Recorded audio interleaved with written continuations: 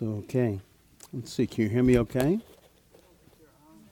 Yeah, this is on. So, hello? Testing.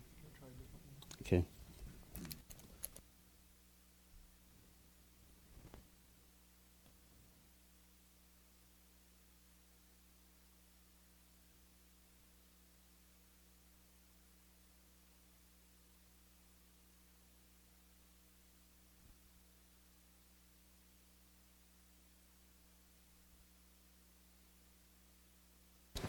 How's this? Oh, yeah.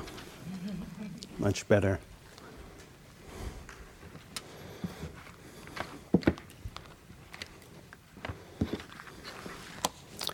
So, welcome everyone, and I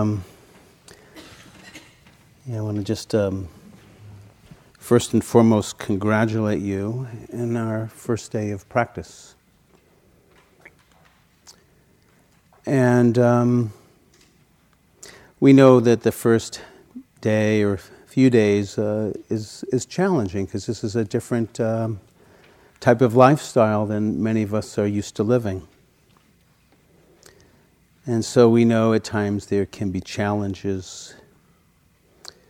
I'd like to just offer you a little description from Bhante Gunaratana. He wrote a very wonderful book called Mindfulness in Plain English.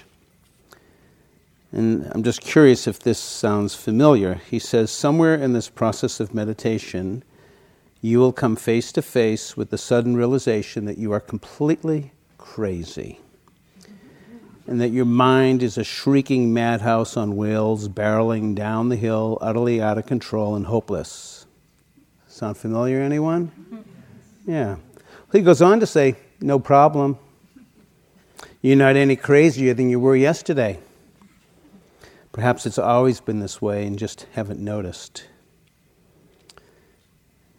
So I love that how Bhante normalizes the practice of meditation. He also says that it takes a certain, and the word that he uses is kind of an older word, says it takes a lot of gumption to meditate, a lot of gumption to sit with ourselves. It's not easy. This perhaps is some of the most noblest of works, this sitting with ourselves, and at times some of the most challenging. So we'll bear with it and see what we can learn here. There's always something to be learned. Actually, Hafiz, a Persian poet, he describes for 3 days, but we could actually call this 6 days. We're on a 6-day retreat. He says, not many teachers in this world can give you as much enlightenment in a year as sitting all alone for 3 days or 6 days, and in your closet, that would really do it. And that means not leaving. And you better get your friend to help you with a few sandwiches, and you better get yourself a chamber pot. No reading, no writing either. That'd be cheating. Let's aim for the high 360-degree detox, though the sitting alone is not recommended if you're normally sedated. But dear one, don't let Hafiz fool you. There is a ruby buried inside here. Don't let Hafiz fool you. There's a ruby buried inside here. But you might be wondering, well, where's the ruby? Where's the ruby?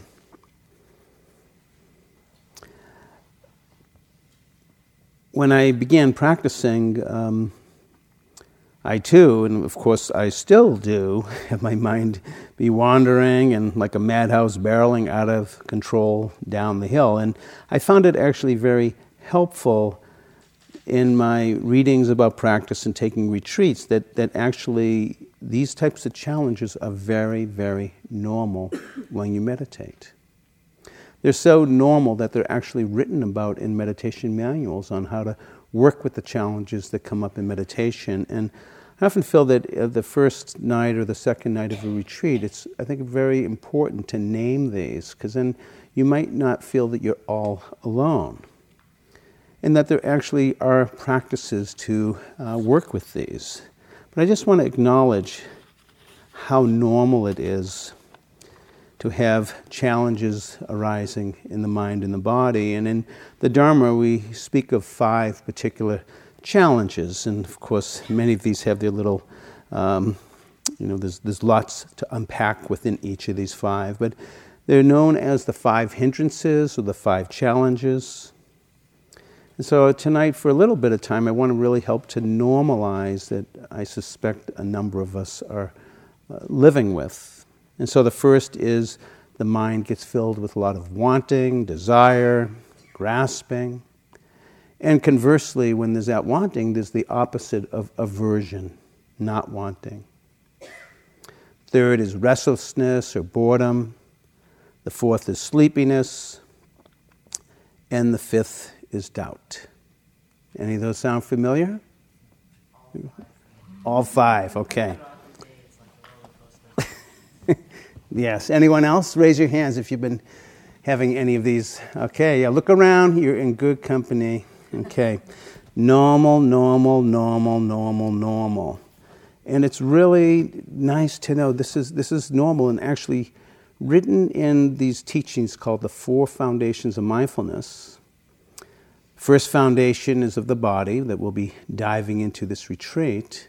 Second foundation is feeling tones. The third is mind states. And the 4th is called the dharmas. And within this 4th foundation, there's a compilation of teachings and wisdoms to be understood and comprehended. And the very first teaching within the 4th foundation of mindfulness is on working with the 5 hindrances. So it's right in the very foundations of mindfulness, we have guidance on how to work with the challenges that come up in practice, as well as other teachings within the 4th foundation that support deeper awakening. So I just want to really name that this is normal. And they're called hindrances because they hinder, if you will, the steadying of the mind and the body, the steady of building concentration. If we're all over the place, we can't steady ourselves, develop concentration. So just to name these just a little bit more. So wanting mind is sitting here and just dreaming about your next car. Maybe you saw Bob's meditation bench. That's got a nice pad on it. I think I'd like to get that. Or maybe someone sitting next to you has a really nice shawl, or a little, you feel like, I think I'd like to get a shawl when I go home, and maybe I'll go to the Spirit Rock bookstore, and I'll get myself a shawl, and look how wonderful I'll look in the next retreat. So this is wanting and wanting and wanting. Maybe the person near you is like, that's pretty yummy. I'd like to get to know this person. We sometimes call this a Vipassana romance. So all types of things, we're sitting and trying to be with our breath, but we're just wanting this and wanting that. Very normal. And conversely, with the wanting, there is aversion. There's not wanting. It's too hot here. It's too cold. The person next to me is breathing too loud. The Vipassana vendetta. Why is that person in line going so slow, going through the lunch line? Somehow this moment is just not measuring up to how I want it to be. And it causes a lot of aversion, a lot of not wanting. So this, again, is very normal for us to experience these from time to time. So if you're spinning around and there's a lot of wanting going on or not wanting, very normal indeed. The third is restlessness. It's like crawling out of my skin. Did the teachers fall asleep? Did they forget to ring the bell? This is boring. Did anyone ever die of boredom in sitting meditation? Get me out of here. This is like unharnessed, unwieldy energy. We don't know what to do with ourselves. Again, like this crawling out of our skin, like pacing tigers. So sometimes we have these feelings of restlessness. And of course, there's sleepiness, sloth, and torpor. Tired, spacing out. Sitting on my zafu, but I'd rather put my head on it. Sometimes it's also related that I just don't want to feel anything. I want to zone out. I want to get away from what's happening in my life. Sleepiness, sloth, and torpor. And then there's doubt. I don't know if this meditation stuff is going to help me. I mean, I heard about that this is supposed to be helpful, but I don't know if it's going to be helping me. I don't get all of this. No eye contact, no cell phones. You had to put your cell phone in a basket, for crying out loud. What is going on here? Doubt. So sometimes we may experience, one or two of these hindrances, or that gentleman said he experienced what we call in an acronym an MHA, which means a multiple hindrance attack. There's nothing more uncomfortable than wanting and not wanting, restlessness, doubt, and sleepiness all happening at the same time. And sometimes it's like this. It gets very uncomfortable, and we just want to really, this is so normal for so many of us. Whether you're an experienced meditator or first time on the pillow, all of us most of the time have to work with these. So it's very normal. So those thoughts or feelings that you're not doing it right, this is very normal.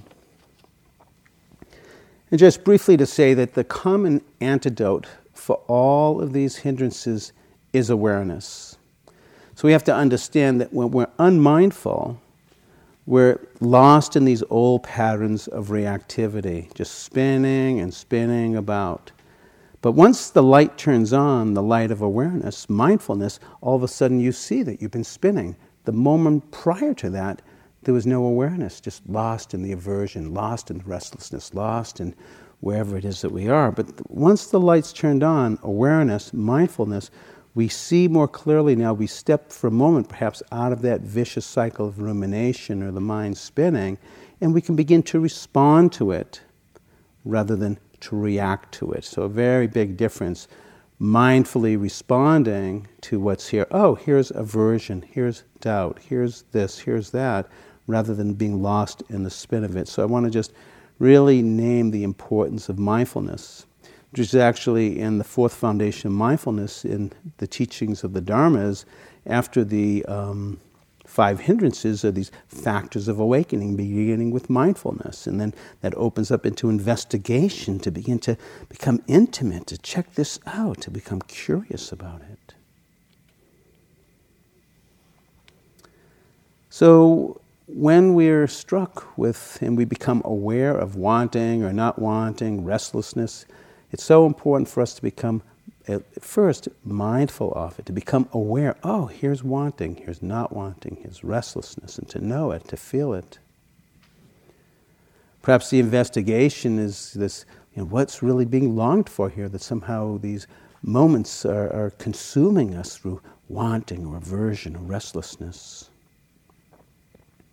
Sleepiness, of course, and we touched upon this earlier today, the importance of course, number one, being aware that you are sleepy, because then we can develop potentially some resources to work with it, such as opening the eyes, or someone's mentioned being on the tiger trail, or I like to look up there. That kind of like uplifts me. One of my old teachers used to meditate with burning candles on his palms, so get some wax. Or he'd sit on a chair, but instead of sitting with the back behind him, he would turn around the other way, so if he'd fall off the chair if he fell asleep. These are kind of macho ways, but I also know that for many of us coming here, we are really tired. We may not even know how tired we are until we've begun to stop. Because for many of us, we've lost the art of siesta, the circadian rhythms, the biorhythms. So I think for many of us, it's not surprising to, particularly in late afternoon, after lunch, that we're falling asleep a lot. And so, of course, standing can be very helpful as well, opening the eyes. I also, we won't ever do this here, but I have this fantasy that I have to really share with you. That, if we had like a week-long retreat, what I would do is rather than having like 90 cushions, I'd have 90 beds in here. And the first day we sleep 15 hours, the next day we sleep 12 hours, finally by the end of the retreat we've woken up and we'll be able to meditate now. I don't think we realize just how tired we are until we stop. the body is exhausted, and perhaps somewhere within you there's this desire to take rest, but often other voices come up and say, but you have to go shopping, have to pick up the kids, have to do this extra project, have to take care of mom and dad, have to take care of our kids. I mean, it goes on, these lists of the type of lives that a number of us live. One of the things that I love about retreat, and I just love this word, maybe because this word just makes me just relax and soften. The word is called unhurried. And in retreat, we get a chance to unhurry a bit, to become unhurried. And it's very, very wonderful. But in that unhurriedness, we may discover just how tired we are. So, you may want to consider during the mealtime to take some rest, to rest this body. To be kind. There's an old teaching story of two young monks, and they were practicing strenuously, and one of them fell asleep on the cushion, and the other one got really mad and decided to tell his teacher on him. And so that monk went and told the teacher, and then the teacher said, here's a blanket, go put it on him. So there's a very loving way to help hold ourselves within practice. I think it's also just one last thing that I'll say about if we're repeatedly falling asleep a lot, it could very well be that we're tired, but it could very well be that there's some parts inside of us that we're just not wanting to feel, to look at, to be with. And so sometimes with that type of resistance, you just end up sleeping so you don't have to feel. So I think it's always very important to take a look if there's any truth to that. The last hindrance is doubt, and this is a challenging one when we begin to experience a lot of doubt. But I think what's very important, first and foremost, again, is at one moment we're lost in the world of doubt. We're just, in this world of doubt, like, I'm out of here. But all of a sudden you become aware, oh, here's doubt. Remember there was these teachings about doubt. I'm experiencing doubt right now. And so it's very powerful that we can begin to name it and to acknowledge it and potentially begin to investigate it. What is this belief that I have, or this story, or this narrative that keeps on spinning this type of doubtful way of things? And of course, the other aspect of doubt that's actually in a more positive light is investigation. And these teachings, in the Buddha, always invited us to investigate deeply into the nature of things. Don't even believe the teacher because the teacher says so, or the books. See for yourself with your own experience. So you might even want to recall it. Oh yeah, let me investigate this. There's actually, I find too, when I've had some doubt, there's a beautiful couple of lines from a Pablo Neruda poem. It's called Keeping Quiet. Pablo Neruda was from Chile, and he speaks about what would it be like if the whole world would just stop for 12 seconds. And I won't read the whole poem, but just in the middle of it, it goes, if we were not so single-minded. And actually, why I'm going to quote this is because this, to me, really dispels some doubt in why we are meditating. So this is why we are meditating. These words speak to me so deeply. He says, if we were not so single-minded about keeping our lives moving, and for once could do nothing, perhaps this huge silence might interrupt the sadness of never understanding ourselves and of threatening ourselves with death. Perhaps this huge silence might interrupt the sadness of never understanding ourselves and of threatening ourselves with death. To me, this is one of the most beautiful descriptions of why do we sit still? Yeah, to begin to understand more the workings of our own mind and body and heart. In the traditional teachings, they also speak about some classical ways, like for working with wanting. Perhaps it's skillful at times to reflect on the brevity of life, of impermanence, of aversion, practicing its opposite of loving kindness, of sleepiness, perhaps We were talking about the tiger path and posture erect and open the eyes, wash the face, through the ears and so forth. Restlessness to develop one-pointedness, concentration, sometimes brisk walking, very deliberate one-pointed walking or one-pointed meditation practice can be very helpful to counteract, because restlessness is the opposite of one-pointedness. And doubt is the development of faith or confidence, these three refuges that we took last night of awakening, the teachings of awakening, the community that supports awakening, helping to build our faith, our confidence in the practice.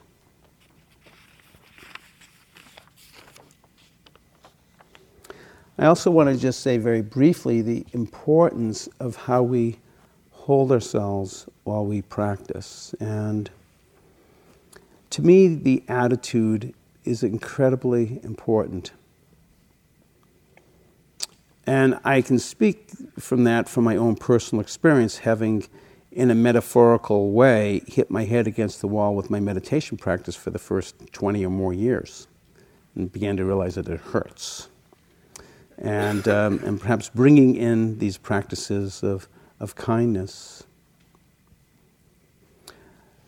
Pema Chodron speaks about training a dog, and I think it's akin to mind training us as meditators. And the object of training a new dog, if you want to get it to sit or to lie down and stay, it has to go through a training.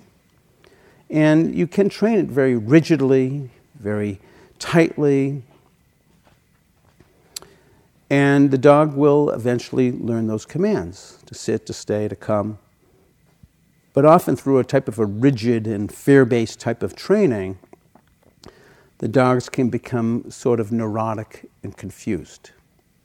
And by contrast, training with kindness, the dog will eventually learn to stay and come and sit, but often those types of dogs become much more confident and flexible. And I feel that this is such a wonderful teaching for us as practitioners, that we can get to the same goal of sit, stay, come, but the training through kindness rather than through fear and rigidity. Are we moving towards developing more confidence and flexibility, or rather be neurotic and confused? Which one are we feeding here? As an old Native American teaching story says, which one am I feeding? And so can we begin to feed that part of supporting our practice with kindness? When your mind wanders off for the 1,000th time in that 45-minute sit, for the 1,000th time, bringing it back, acknowledging where you went with kindness and continuing on. There's even a Christian mystic, St. Francis de Sales, said he was a meditator. If you did nothing else of the whole of your hour but bring your mind back every time it went off, which seemed like every other moment, he ends it by saying your hour would still be well employed. That's a very beautiful way of holding the practice. This is part of the repetition. You go to the gym, you're working out with the weights, you don't get muscle mass right away. It's through the repetition that gradually that muscle mass gains. The repetition, the mind wanders off, you acknowledge it, and you come back and gradually begins to steady. Just kind of like priming a pump. It may seem like the status quo is anything but being mindful, but we can actually begin to reverse that trajectory and begin to sustain our awareness on the object that we're bringing attention to and be able to sustain it there for a period of time. But we're in training. There's an Australian meditation teacher, Bob Sharples, and he says, don't meditate to fix yourself or to heal yourself or to improve yourself. Do it as an act of love. In this way, there's no longer any need for the subtle aggression of self-improvement, for the endless guilt of not doing enough. It offers a possibility of an end to the ceaseless rounds of trying so hard that wraps so many of our lives in a knot. How about meditation as an act of love? Such a beautiful invitation. I think, does anybody know about the subtle aggression of self-improvement that wraps your lives in a knot? Yeah. Me too. Well, if you still don't believe me, this is dedicated to you. So if you can start the day without caffeine or pep pills and be cheerful and ignore aches and pains, you must be made of the right meditative stuff. If you can eat the same food every day and be grateful for it, if you can take criticism and blame without resentment, if you can face the world without lies and deceits, you must be made of the right meditative stuff. If you can conquer tension without medical help, relax without liquor, sleep without the aid of drugs, if you can do all of these things, you must be the family dog. Okay, so much being made of the right meditative stuff. One thing that we want to understand, this meditation is about you. It's going to sound a little paradoxical because we use the breath as a meditation object and a number of other objects, but the practice is about you, and we use these objects to help us to see more clearly the workings of our own mind and heart. And so can we begin to infuse those qualities of patience and kindness?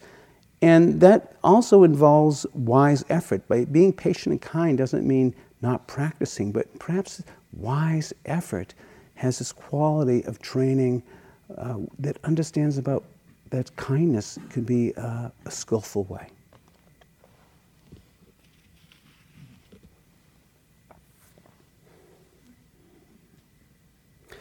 And we come to practice, just as the Buddha came for practice, deeply understanding the nature of life.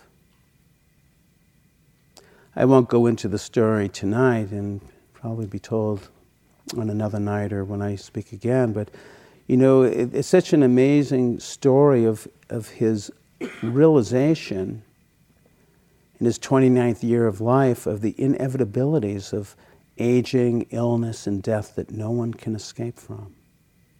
This is what awakened him onto the path. And I trust for many of us, we wouldn't be coming here if we haven't been visited. These are known sometimes as the heavenly messengers. The messenger of aging, the messenger of illness, the messenger of death.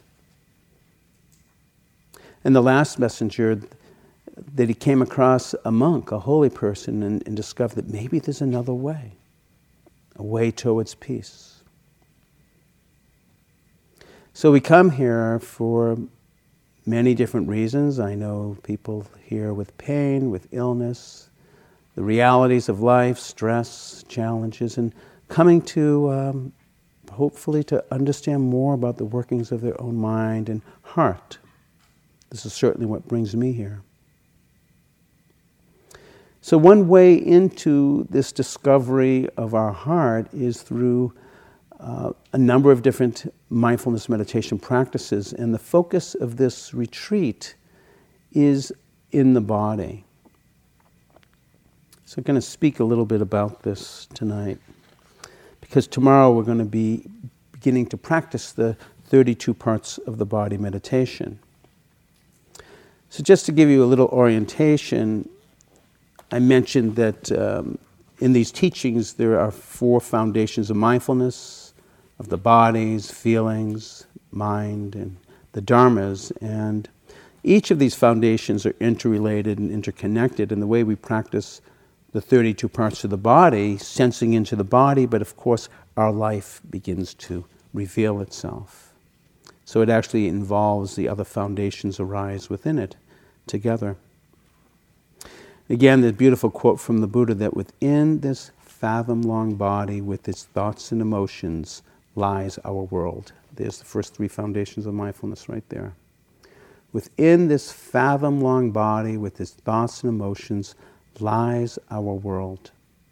Its origin, its cessation, its pathway to freedom is found within this fathom-long body.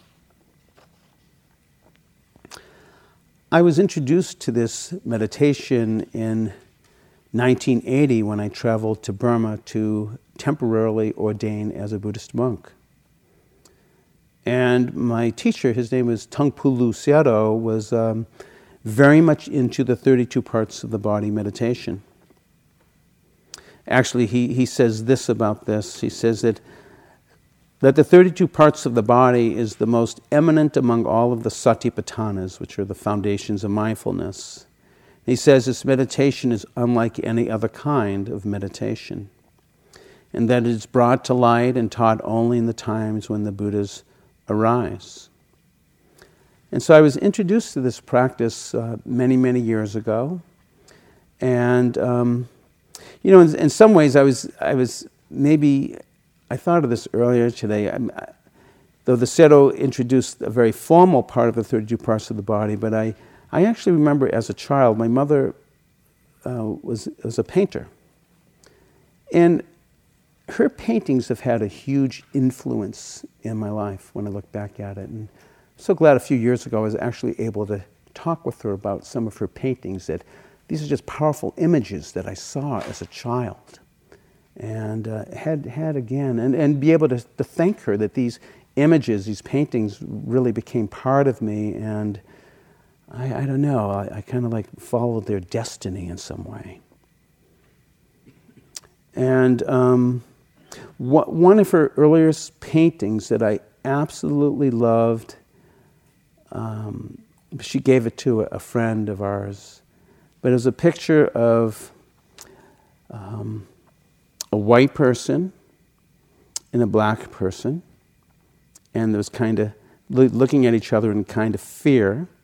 And then the next picture was a sort of like a human body that had both white and black, but then the entire chest cavity and abdominal area was opened up, and all with these internal organs. And then the next two pictures was the white person, the black person looking this, and they would go like this. We're all the same. Like when we begin to open up and look at these parts, and it was just a powerful image for me growing up. This image that, underneath this skin, these organs, we all share these organs in life. And, I know there's I'm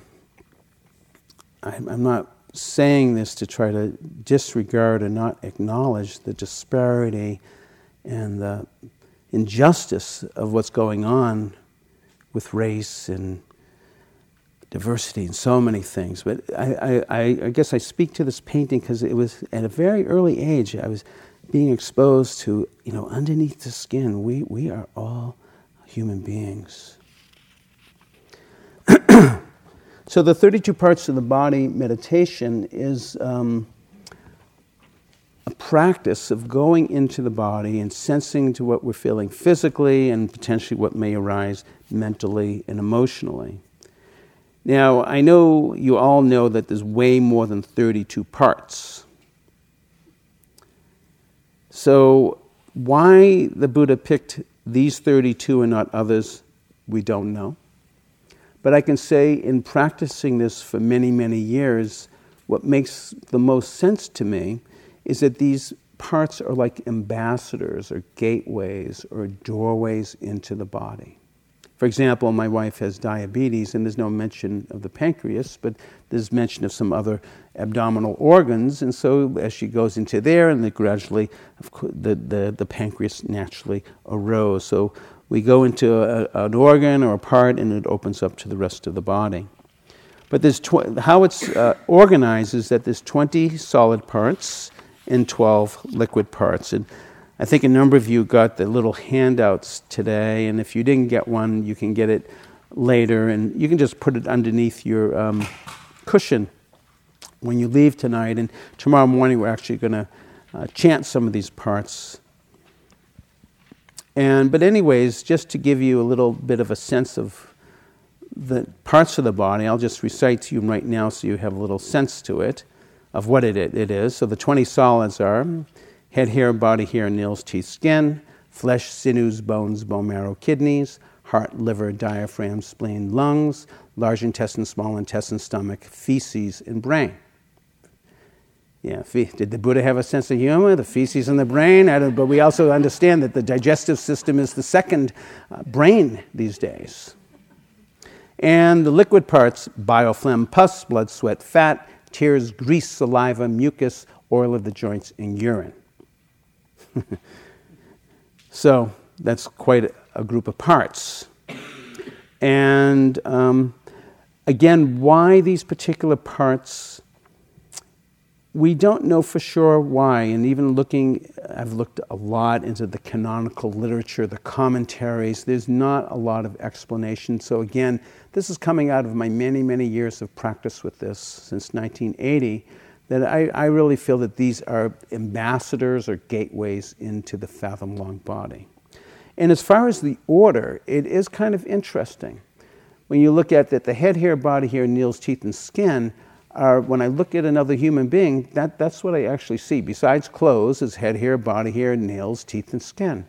Then, of course, unzippering the skin, there's the flesh, which is the muscles, and the sinews of the connective tissue, and then there's the bones, and then the bone marrow, then it jumps to kidneys. But how is that? But then bone marrow is about, it's making blood, developing blood, and the kidneys are blood purifiers. So it's kind of interesting how that it was termed here. And of course, these parts were named and practiced with nearly 2,600 years ago. And of course, just to throw a little bit of an ironic twist to things, we kind of think that we've discovered everything. We've traveled from one end of the world to the other. We're now going into outer space. But as it turns out, researchers are discovering new body parts. Now, no, you don't have a third arm or third leg. But actually, in the last few years, there was a new layer of the human cornea that was discovered. It's called the Duos layer.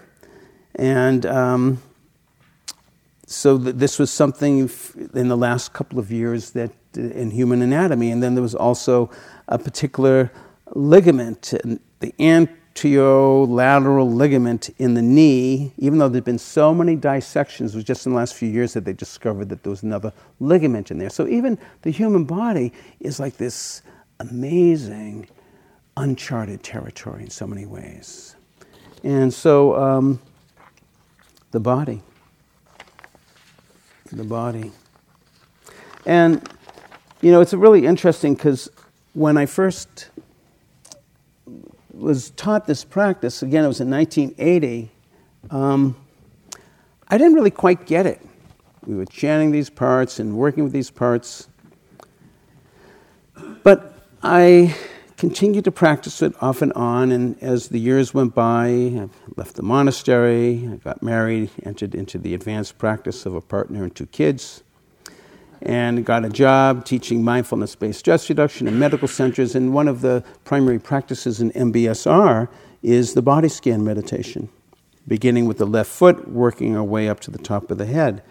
But when we look at it, I really believe that the 32 parts of the body is the great-grandmother or grandfather of all body scans. Like when we look at the Buddhist meditation literature, there's no such thing as a body scan, but there's the 32 parts of the body. So this, to me, is the original body scan. But being that I was an MBSR teacher for many years, I would teach the body scan, and I would still dabble with the 32 parts through the years. And it's very funny to say, but it's true, that 26 years later, I had this, this light bulb turn on. And I wish I had, we could pull down the screen and get a big PowerPoint here, because I'll actually put this on the back table so you can see it later. It's from the Far Side. It's a Gary Larson cartoon. And it's a picture of 3 cows. They're in a field, and they're eating grass. This is what they do. They eat grass. One day, this one cow had an epiphany, and it starts calling out to the other cows, "Hey, wait a minute. We're eating grass. We're eating grass. We're eating grass." So in the same way, 26 years later, wait a minute. We got a body. We got a body. We got a body. I don't know how to say it any other way, but it was like this epiphany. Like, we got a body. And the 32 parts of the body meditation it was like this total rotation and realizing how profound this practice was. It took me 26 years to realize that. And since that time, I've been practicing and teaching it even more. At Insight Santa Cruz, there's actually a long version to this practice. It takes actually 8 months or 33 weeks. And this year in September, at the end of this month, we'll begin the 11th year of this 8-month practice. And I'm so grateful for Mary Grace, being on the Spirit Rock Teachers Council. And, she was also the founding teacher for Insight Santa Cruz and guiding teacher for many years until a few years ago where she asked me to carry on. And she moved to Hawaii, but also in the early years. And thank you, Chris, for reminding us we've been here 9 years. But, if it wasn't for Mary Grace, being on the Spirit Rock Teachers Council, we wouldn't be holding these retreats. And I have a lot of gratefulness. And these practices of the 32 parts of the body are rare to be experienced in the West as well as in the East. And so it's wonderful to be able to introduce this practice and to have us practice together. And, through the years I've heard incredible stories of people's experiences that really brought a lot of healing. Example, let's just see here.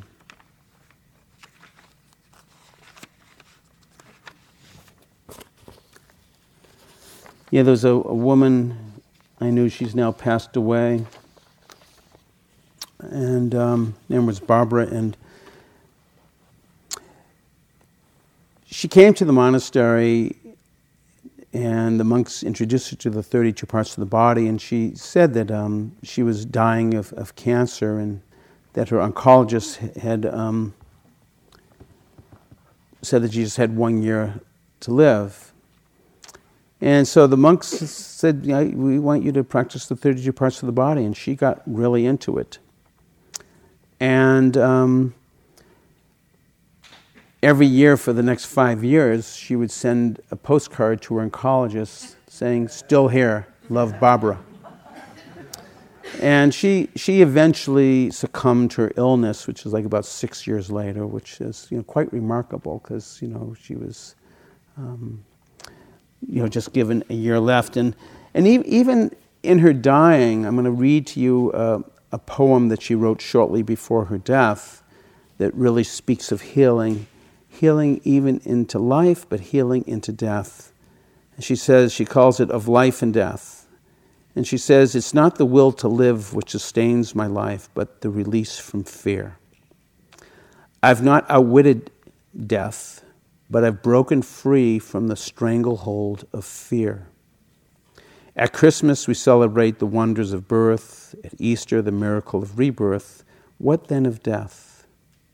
Without fear, death unfolds like a warm cloak of soft black wool. Death is the abyss from which all life emerges, drawn by the light." Barbara Roberts.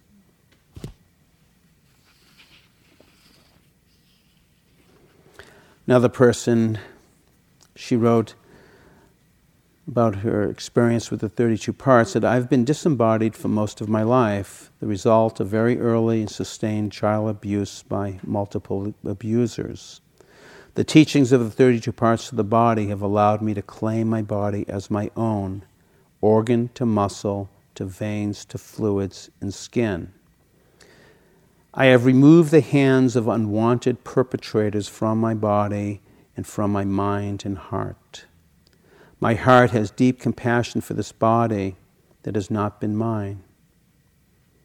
It goes on, but it's very amazing the type of healing, the connection we can begin to have with the body.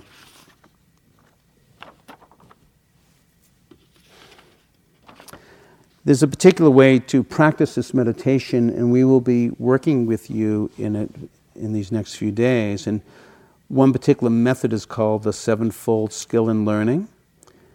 And this is where the chanting part comes in that I'll explain. And so what is recommended in doing this practice is that we actually verbally recite these parts. And we are going to do this the next 3 mornings, starting tomorrow morning. We'll come to our meditation at 6:30, and we'll sit for a half hour And then from 7 to 7:15 before breakfast, we will chant all 32 parts 5 times forward, 5 times backwards, 5 times forward and backwards.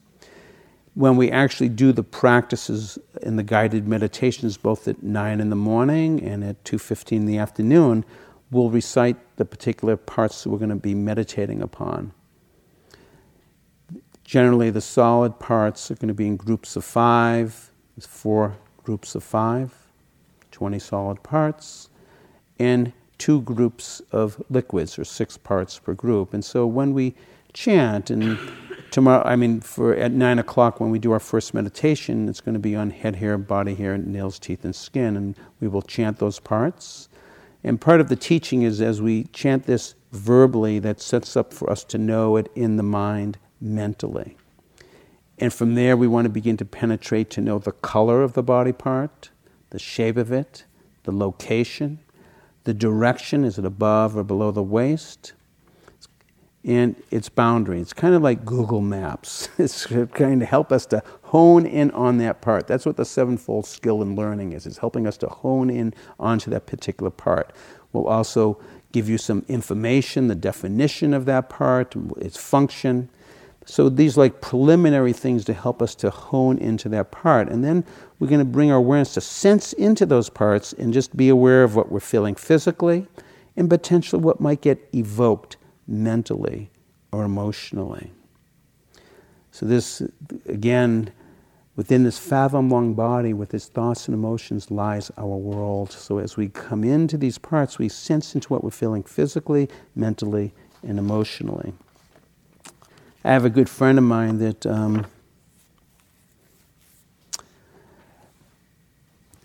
did this practice, and just to give you like a little bit of an example,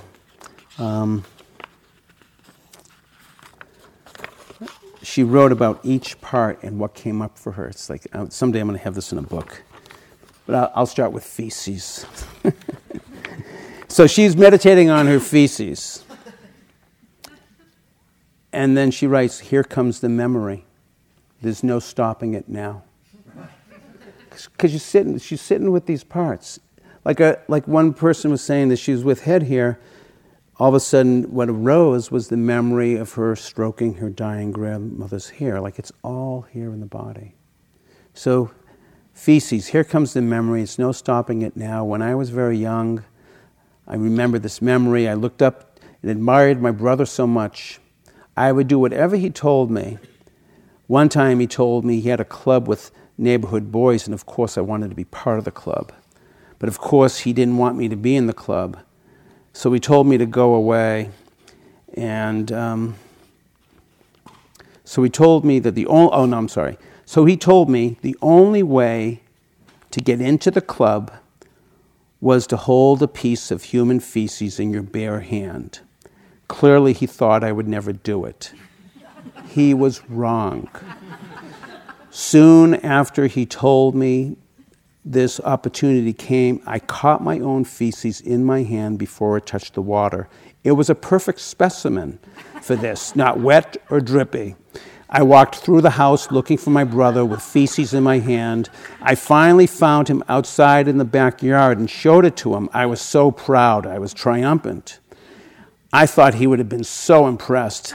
And all he said was, "That's great, go put that thing back." So I did. And as far as I know, that club never met. And I never heard another thing about it. I think I felt like I had proven myself to my brother. I could keep up with him and do whatever he could do, but I also had this deeper suspicion that I had been tricked, and I felt ashamed. And this memory still fills me with a sense of shame. How could I have not seen through it and done something so disgusting to please someone else? I think I was about 5 years old then. It was a small and silly thing on my hand, but it was also an act that I did that took away my dignity, and there was no one there looking out for me. Where were my parents? Feces. Anyways, it's very gripping. So like we sit with our life and think, she's just 5 years old. She was now like in her mid-40s. She's a physician. And yet that story is still there. Yeah. There's much more. I'll read more from this another point. So we can say that this practice, in some ways, as I've just described, is incredibly personal. And on one other side, it's incredibly impersonal, because this body just does what it does. You know, I have an enlarged prostate that impinges upon my urine flow, and it's not like I sent it a text or an email and said, get bigger. It's just doing its thing, because that's just nature. So there's a part of the body that is actually so impersonal. You know, I didn't say, hair fall out of my head. It just did it. Or, you know, I just stopped my aging. You know, I kind of like 42, but I'm now 62. You know, it's like there's not a lot of control here. So there's a very deep impersonal part to this practice. And on the other side, it's incredibly personal, because our life is here in this body. And actually, when you think about the body,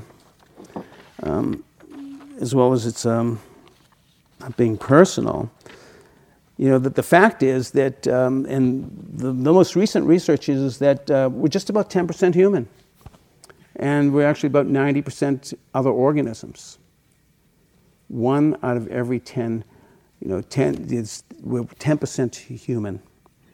And that's a pretty humbling thing. And of course, within 1 square inch of skin lies 32 million bacteria. And so, it's actually very interesting that in the Dharma teachings, there actually is a whole teaching called the living with the many.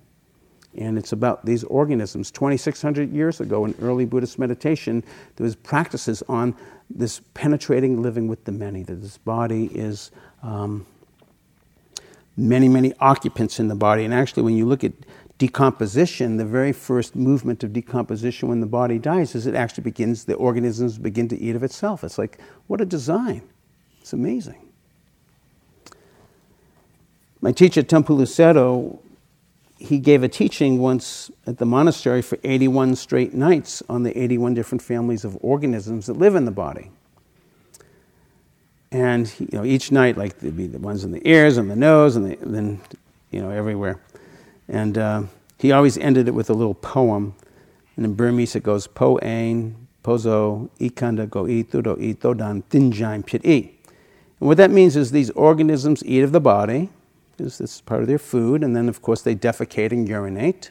And gradually in time they partner up and they copulate and grow little babies, and then gradually they get old, and then gradually they die, and thus your body is a cemetery. And then we'd go on to the next group the next night. Very poetic, the Seto. But you know, he's this guy like 90 years old teaching about the 81 different organisms of the body. Like, who was this guy? Kind of amazing. So they speak about benefits of the practice. And probably the most profound benefit is the gradual eradication of the view of self. Is myself found in head here? So it's pointing to this ownerless nature, like my head here, like the prostate gland. So this ownerless nature of things.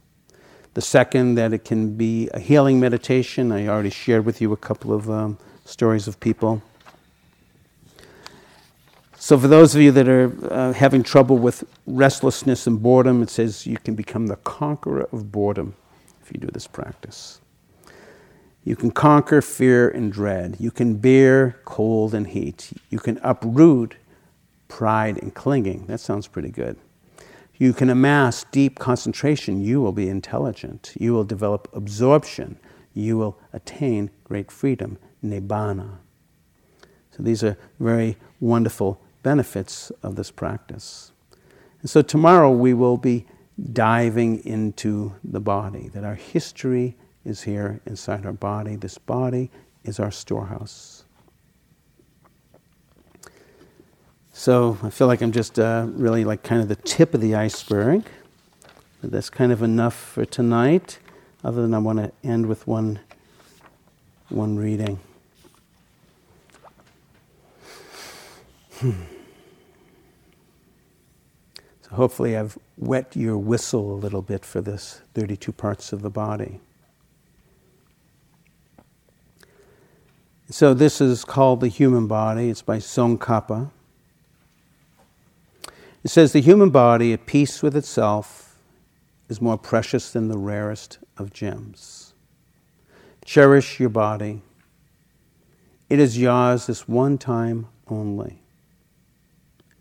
The human form is one with difficulty, and it is easy to lose. All worldly things are brief, like lightning in the sky. This life, you must know, is a tiny splash of a raindrop, a thing of beauty that disappears even as it comes into being.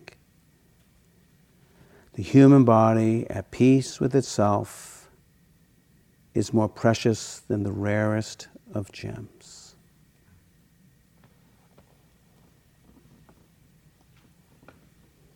So we'll just sit with that for a moment.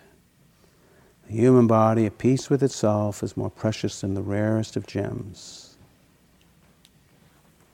Just for these few breaths, just opening to some contentment and ease.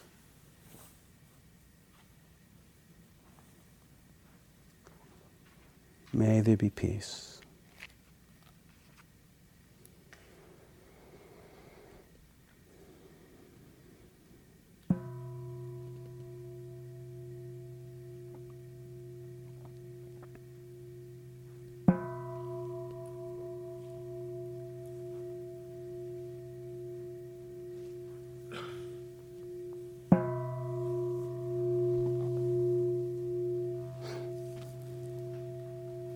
Thank you for receiving this, and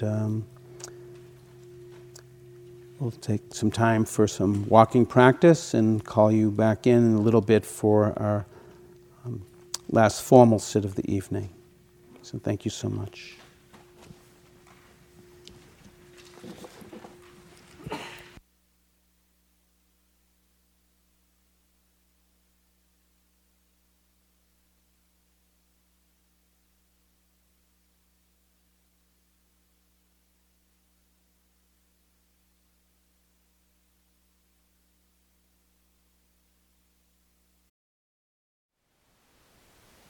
Thank you for listening. To learn how you can support the teachers and Dharma Seed, please visit dharmaseed.org/donate.